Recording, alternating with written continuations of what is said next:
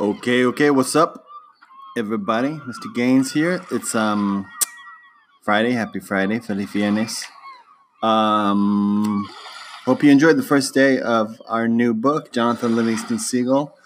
We're just gonna keep going for it. We're already on page 21, if you can believe it. Told you it goes by pretty quick. All right, you ready to fly? Let's get started.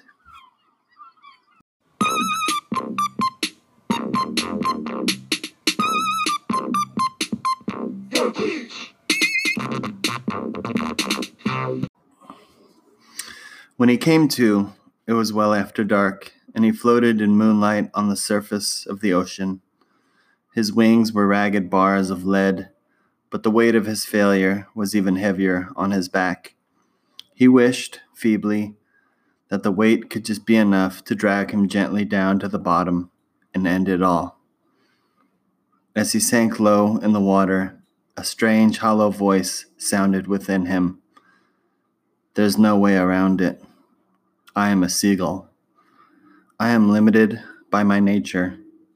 If I were meant to learn so much about flying, I'd have charts for brains.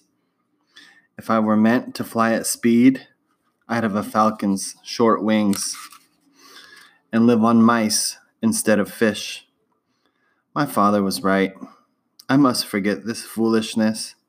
I must fly home to the flock and be content as I am, as a poor, limited seagull. The voice faded, and Jonathan agreed. The place for a seagull at night is on shore, and from this moment forth, he vowed he would be a normal gull. It would make everyone happier. He pushed wearily away from the dark water and flew toward the land, grateful for what he had learned about work-saving low-altitude flying. But no, he thought. I am done with the way I was. I am done with everything I learned.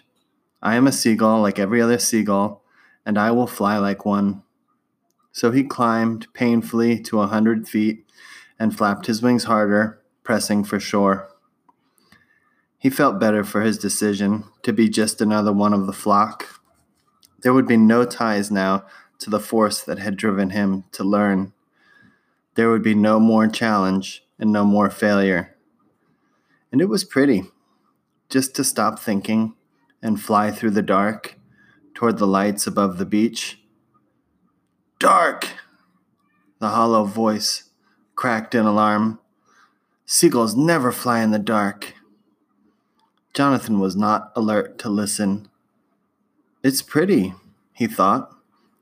The moon and the lights twinkling on the water, throwing out little beacon trails through the night, and all so peaceful and still. Get down! Seagulls never fly in the dark. If you were meant to fly in the dark, you'd have the eyes of an owl. You'd have charts for brains. You'd have a falcon's short wings.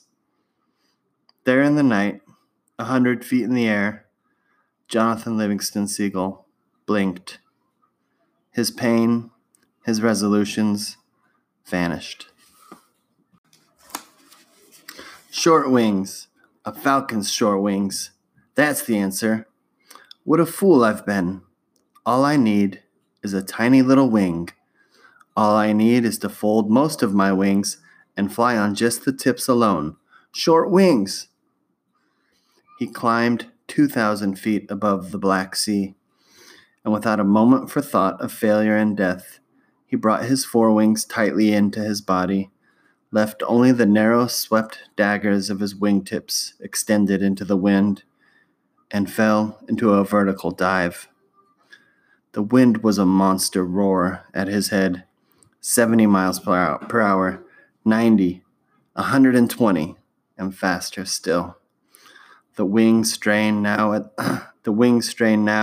140 miles per hour wasn't nearly as hard as it had been at 70. And with the faintest twist of his wingtips, he eased out of the dive and shot above the waves, a gray cannonball under the moon. He closed his eyes to slits against the wind and rejoiced. 140 miles per hour? And under control? if I dive from 5,000 feet instead of 2,000, I wonder how fast.